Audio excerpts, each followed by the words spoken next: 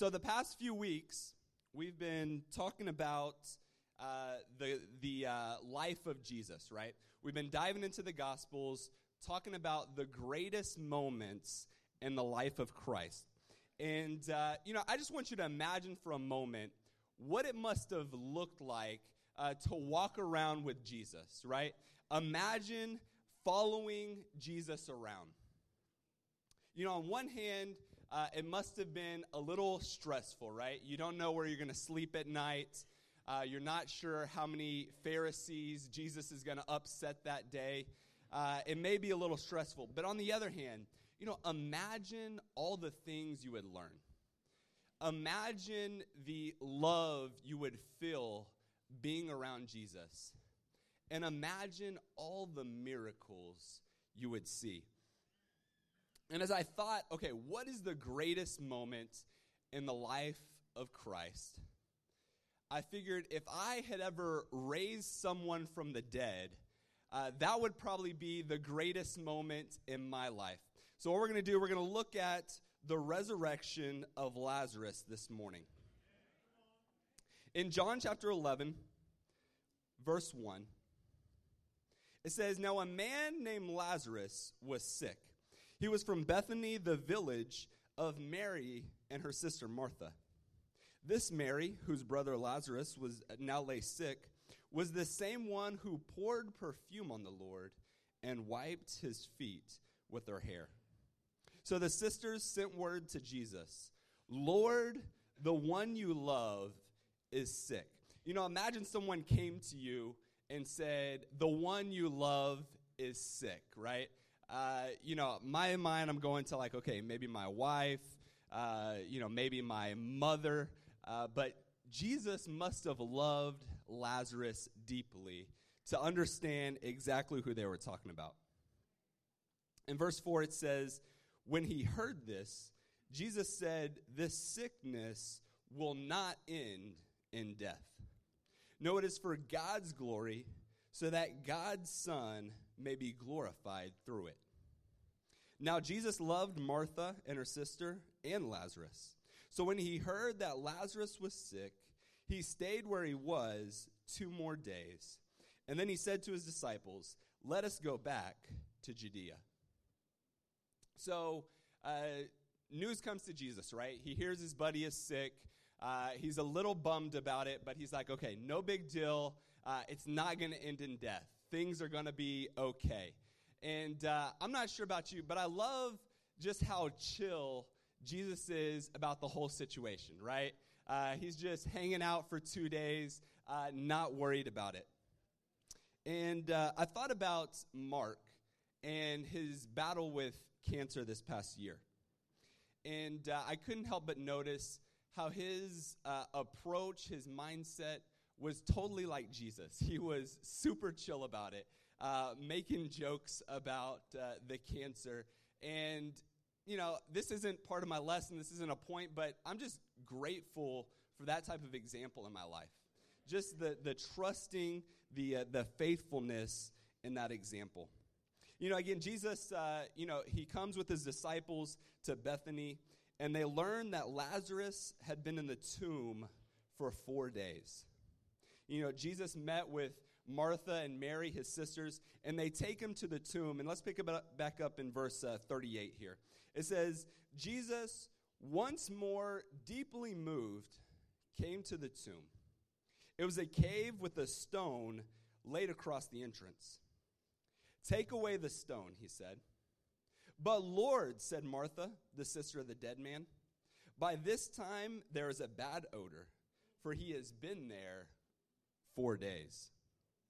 Then Jesus said, 'Did I not tell you that if you believe, you will see the glory of God?' So they took the stone away. Then Jesus looked up and said, 'Father, I thank you that you have heard me. I knew that you always hear me, but I said this for the benefit of those standing here, that they may believe that you sent me.' When he had said this, Jesus called out in a loud voice, 'Lazarus, come out!' The dead man came out, his hands and feet wrapped with strips of linen, and a cloth around his face. Jesus said to them, "Take off the grave clothes and let that man go." Again, imagine what it must have been like to be with Jesus. Imagine being a witness to this resurrection. There is no doubt they had prayed for this moment many times. I can imagine, just waiting 4 days, and all of a sudden, this guy is coming out. This dead man is raised to life. Imagine if you were the one that wrapped him in linen. And now, all of a sudden, he's coming out, wrapped in linen, kind of like a mummy, right? Something off of a Thriller video. His name is Jesus, Jesus Christ. Imagine what that would have looked like.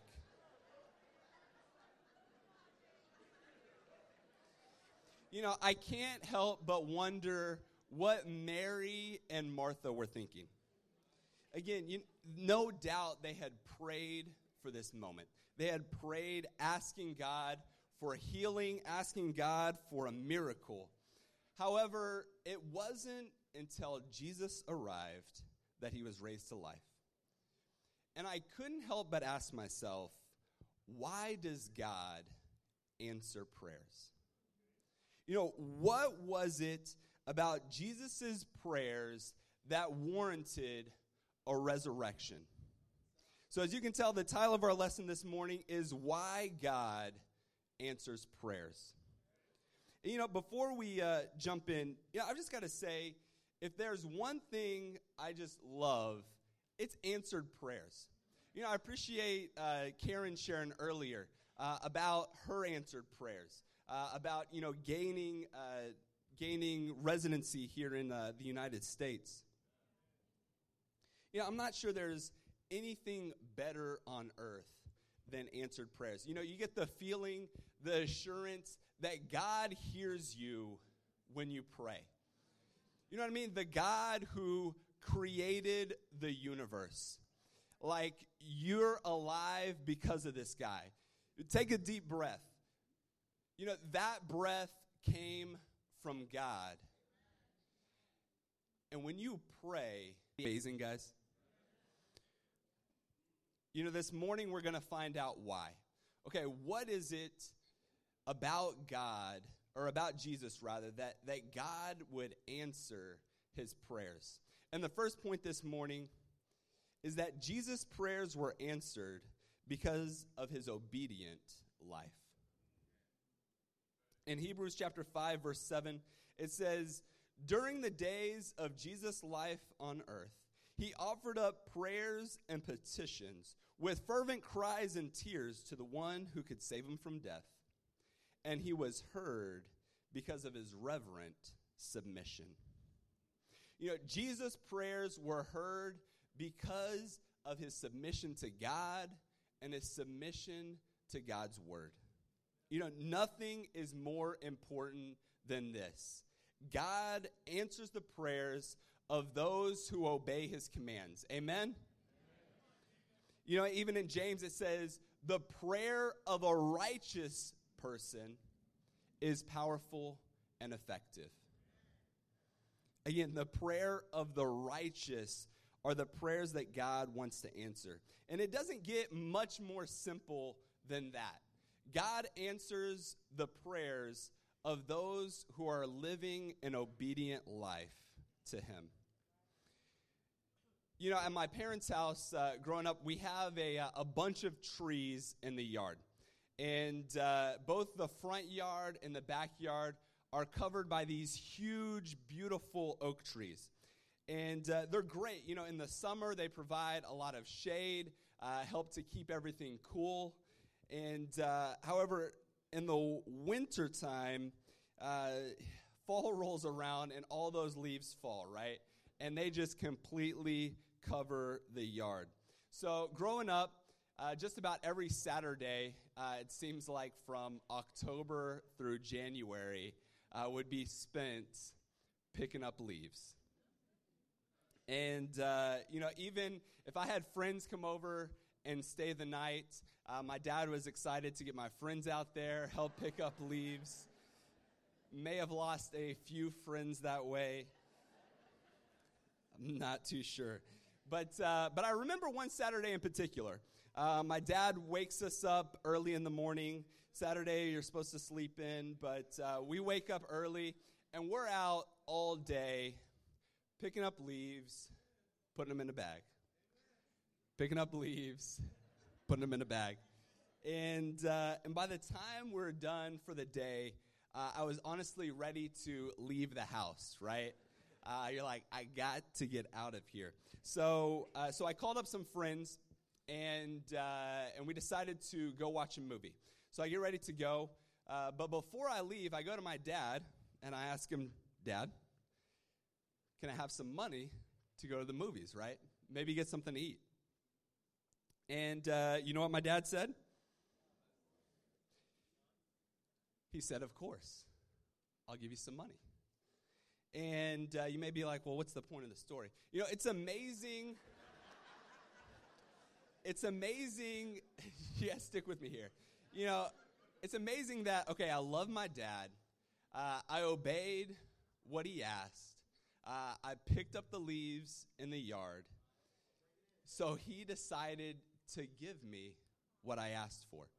And he probably doesn't even remember this, but that stuck in my mind that, you know what, if I obey him, he's going to be nice, right? He's going to give me good things. That's an important thing to understand. Teens, take some note there. You know, but this is exactly how God is with us. When we obey him and follow him, he gives us good things. You know, God wants to bless us. We see that repeatedly throughout the Bible. However, the truth is, sometimes God doesn't listen to our prayers. I'll say that again. Sometimes God doesn't listen to our prayers. Sometimes when we pray, God will actually tune us out. In Psalm 66, verse 18, it says, if I had cherished sin in my heart, the Lord would not have listened.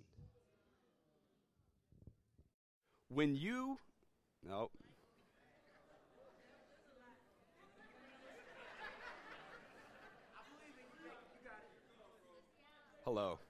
Oh, my goodness. There we go. Amen. There is some sin in the sound equipment. When you hold on to sin, God will not listen to your prayers. You know, can you believe that? You know, I always thought, okay, all I've got to do, open up my mouth, start talking, and God's going to listen. But you know what? Honestly, some of you are wasting time praying to God. You know, some of you have wasted weeks and months and years praying to God. And your prayers are actually becoming annoying to him. You know, because of the sin in your life, God is disgusted with your prayers. You know, in Amos chapter 5, it says, your worship is like a stench to me. We're going this way. Oh, awesome. They've been trying to get my attention back there for a while, I'm sure. We're all over the place. Amos chapter 5 says, your worship is like a stench to me.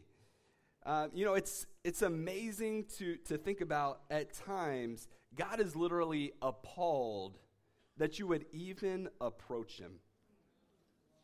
You know, some of you are trying to lay requests before God, but you're constantly angry with your kids. You're trying to lay your requests before God, but you had too much to drink last weekend. Or you're looking at or sleeping around with a woman who isn't your wife. You know, some of you, maybe you haven't given contribution in weeks, but you want to go to God and ask him for a favor. Let me ask you this. If you were stealing money from me, would you have the nerve to approach me and ask me for a favor? Ask me to borrow my truck? You've got to realize you're stealing from God. The girl you just looked at is a daughter of God. And you want to approach him and ask him for something? And then sometimes you want to take someone else with you to say, hey, pray for me. Then you put them in a bad situation. Let's read another verse here. This verse really hit me this past week. If I can be honest with you guys, can I be real with you guys for a minute? Janelle and I have been getting along less than usual this week. You know what I mean? Like, there's been a little conflict in the Bartlow household. And I needed this verse. It's 1 Peter 3, verse 7. It says, husbands, in the same way, be considerate as you live with your wives, and treat them with respect as a weaker partner, and as heirs with you of the gracious gift of life. It says, do this so that nothing will hinder your prayers. Some of you guys were like, oh, that's why God hasn't been answering my prayers. I've been a jerk to my wife. I'm going to leave that one there. Brothers and sisters,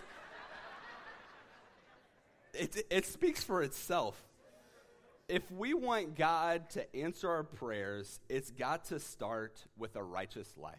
We've got to be obedient to God's word. The second reason Jesus' prayers were answered was because of his rock-solid faith. Even before Jesus left to go back to Judea, he said he would go and wake Lazarus up from his sleep. That's a bold statement. I'm going to go and wake him up from his sleep. Jesus had astounding confidence in God. Jesus was the original circle maker, if you will. He was circling that tomb in prayer long before he ever left for Bethany.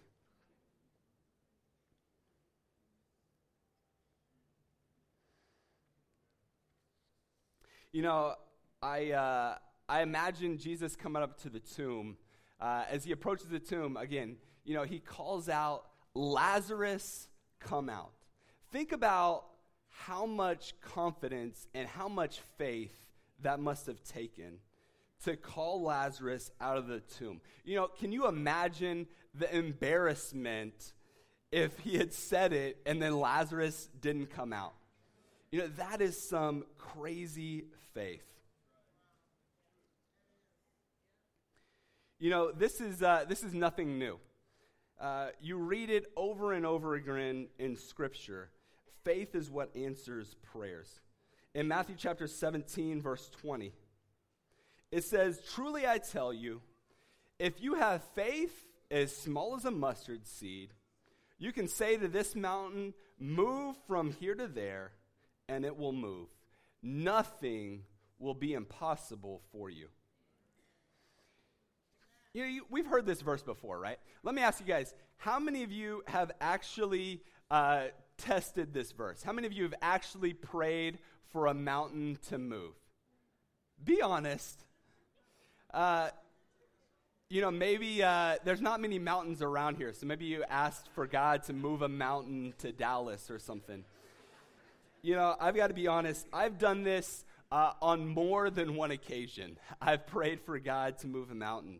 My grandparents live in Colorado, and one time in particular I can remember, I'm just pouring my heart out up in Colorado, and God, move this mountain. I believe you can do it. And I was praying so hard, it's like you want to kind of imagine you saw it, right? Okay, I think I got just like an inch.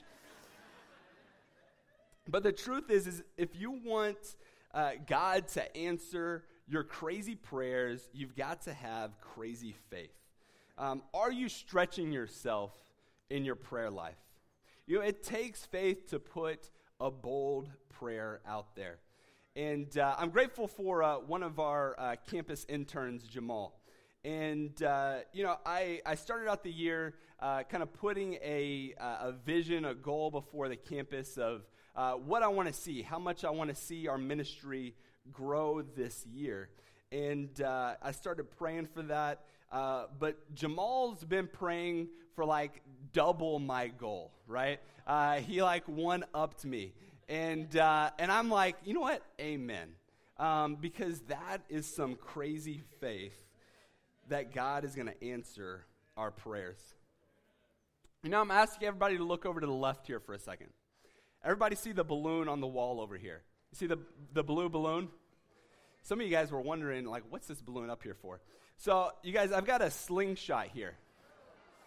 And I've got a slingshot. You guys sit still. You'll be okay. And I've got a dart, okay? Now, let me get a show of hands. How many of you think I can hit that balloon with this dart?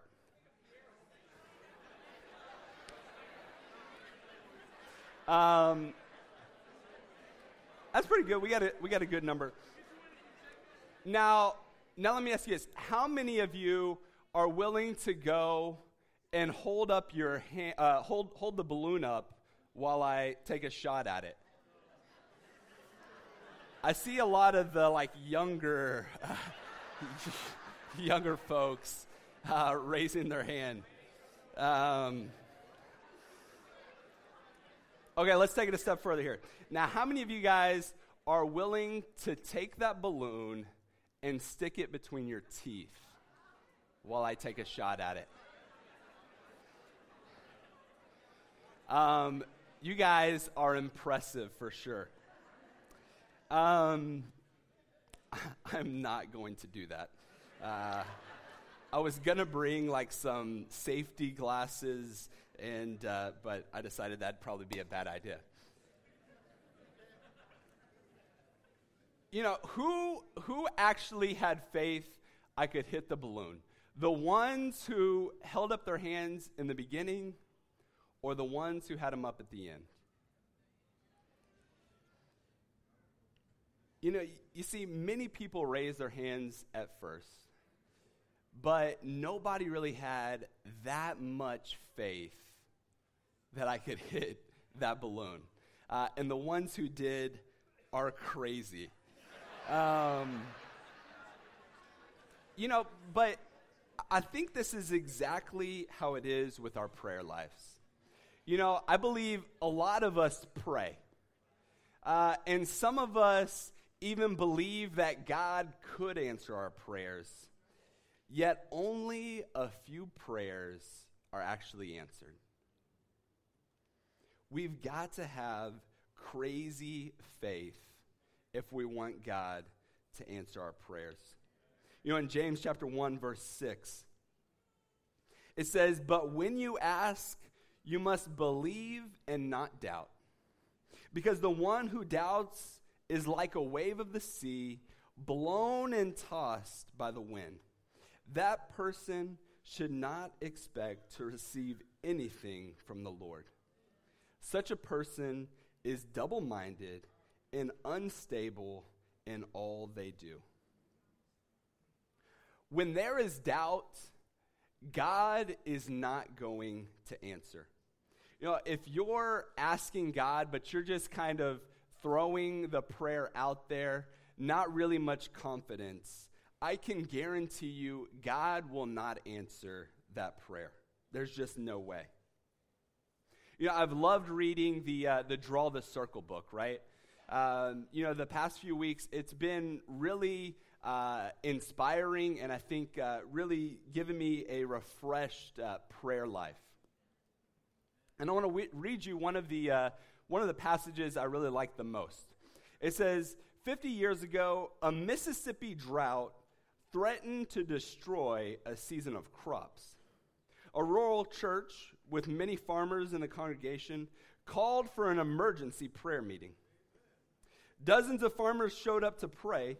Most of them wore their traditional overalls, but one of them wore waders. He got a few funny looks, just like Noah did when he was building the ark. But isn't that faith at its finest? If we genuinely believe God is going to answer our prayer for rain, isn't that exactly what we should wear? Why not dress for a miracle? And I love the simple, childlike faith of that old seasoned farmer. He simply said, I don't want to walk home wet. And sure enough, he didn't, but everybody else did. You know, brothers and sisters, it's time to put some waders on and start praying with some rock-solid faith. Amen? Amen. The third and final reason Jesus' prayers were answered was because of his approach with gratitude. You know, when they took away the stone from Lazarus' grave, Jesus said, Father, I thank you. Not Father, I ask you, or Father, would you please, or Father, I need, or Father, I want, but Father, I thank you. If you want God to answer your prayers, you've got to approach with gratitude. You know, it amazed me when I look back at this verse and realize Jesus' words here. Realize how he started that prayer. You know, before Lazarus was even raised, before he even raised his head, he was grateful to God for answering his request. You know, this idea of gratitude, coming to God with gratitude, is written all across the Bible, but I think specifically in the Psalms. In Psalm 69, verse 30, it says, I will praise God's name in song and glorify him with thanksgiving. In Psalm 95, it says, let us come before him with thanksgiving and extol him with music and song. In 100 verse 4, it says, enter his gates with thanksgiving and his courts with praise. Give thanks to him and praise his name. Are you coming to God with gratitude or with entitlement? You know, I've got to be honest with you guys here. There have been many times where I start to pray and I'm asking God and I'm laying requests before God, and halfway through my prayer, all of a sudden I remember, okay, God, all right, thank you for this and thank you for that. And then I go right on asking God to work. And maybe I'm the only one that struggles with that. Maybe I'm the only one that does that. I tend to think not. In his book, Ray Stedman tells of an experience a man named H.A. Ironside had in a crowded restaurant one day. It says, just as Ironside was about to begin his meal, a man approached and asked if he could join him.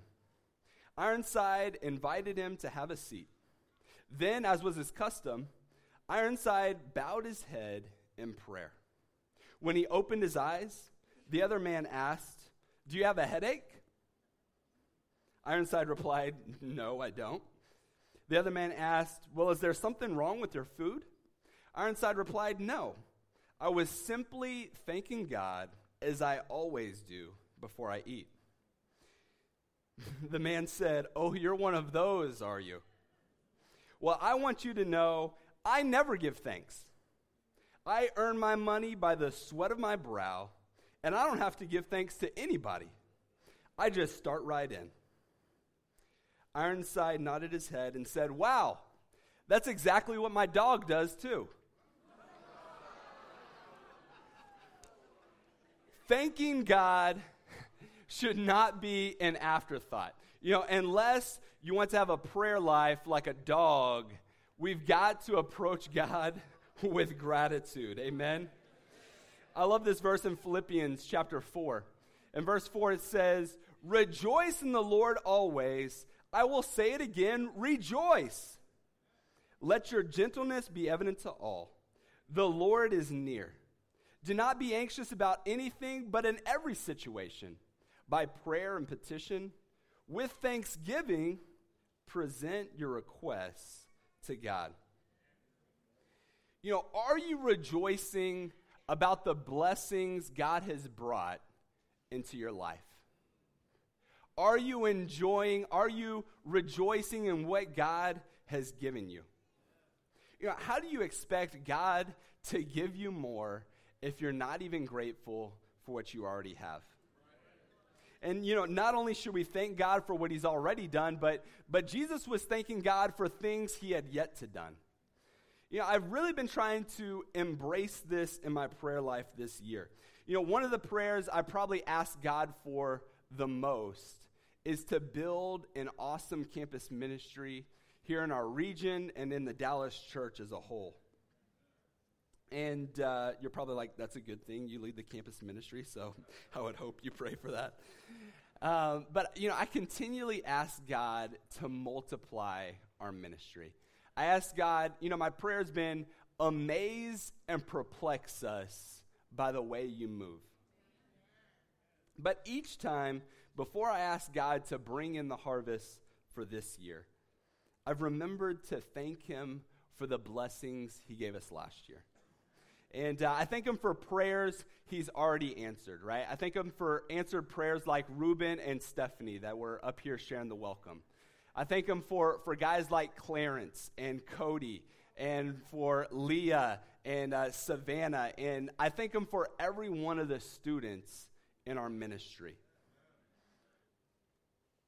You know, after studying this out, I made the decision, you know, I'm going to pick just a couple names, you know, just at random, and start thanking God for adding them to our ministry. You know, I haven't met them yet. I have no idea what they look like, but I was like, you know what? I'm going to start thanking God for these people that I don't even know who they are. And I want to leave you with this challenge today. In every prayer you begin this week, begin with, Father, I thank you. And I call you to choose to give gratitude to God for 5 things before you make any requests. Honestly, this is simple, guys. But I believe approaching God with gratitude will really change our prayer lives. And it'll definitely keep us from becoming like dogs in our prayer lives. Amen? You know, as we close out today, I want to go back to the beginning of this story. And there is something else that stands out about Jesus and the resurrection of Lazarus we've really got to understand here. Before they make the journey to Judea, this is what Jesus tells his disciples. In John 11, verse 14, it says, "So then he told them plainly, 'Lazarus is dead, and for your sake I am glad that I was not there, so that you may believe. But let us go to him.'" You know, Lazarus is dead, and I am glad, is what Jesus says. Lazarus is dead, and I am glad. And I was thinking about making that the title of my lesson this morning, but I thought I might lose you from the beginning. Why in the world would Jesus make a statement like this? Lazarus is dead, and I am glad. You know, here's the reason why. It says, so that you may believe. You know, Jesus had the faith to wait 2 days before going to Bethany. Jesus had the faith to let Lazarus sit 4 days in the tomb, to drag his sisters and friends back to the gravesite, and to thank his Father in heaven so that you may believe. You know, I think God answered Jesus' prayers because his purpose was to produce believers. In everything Jesus did or said, his intention was to lead others to believe in him. Brothers and sisters, what are the intentions of your prayer requests? Is it your purpose to inspire others or to encourage yourself? Are your prayers about God's purpose or about your own? I think ultimately Lazarus' resurrection was just an added bonus that day. Are you guys with me? It was just an extra, like the cherry on top. I believe Jesus was excited about his friend coming back to life, but I think he was more excited about this verse right here. In verse 45, it says, "Therefore, many of the Jews who had come to visit Mary and had seen what Jesus did believed in him." I could be wrong, but I think this was the primary prayer request of Jesus that day. And as we walk away today, obviously, I want you to live obedient lives, right? I want you to have rock-solid faith in God that he can answer. And I want you to approach his throne with gratitude. But even more importantly, God answers the prayers that are about his purpose and not our own. Amen?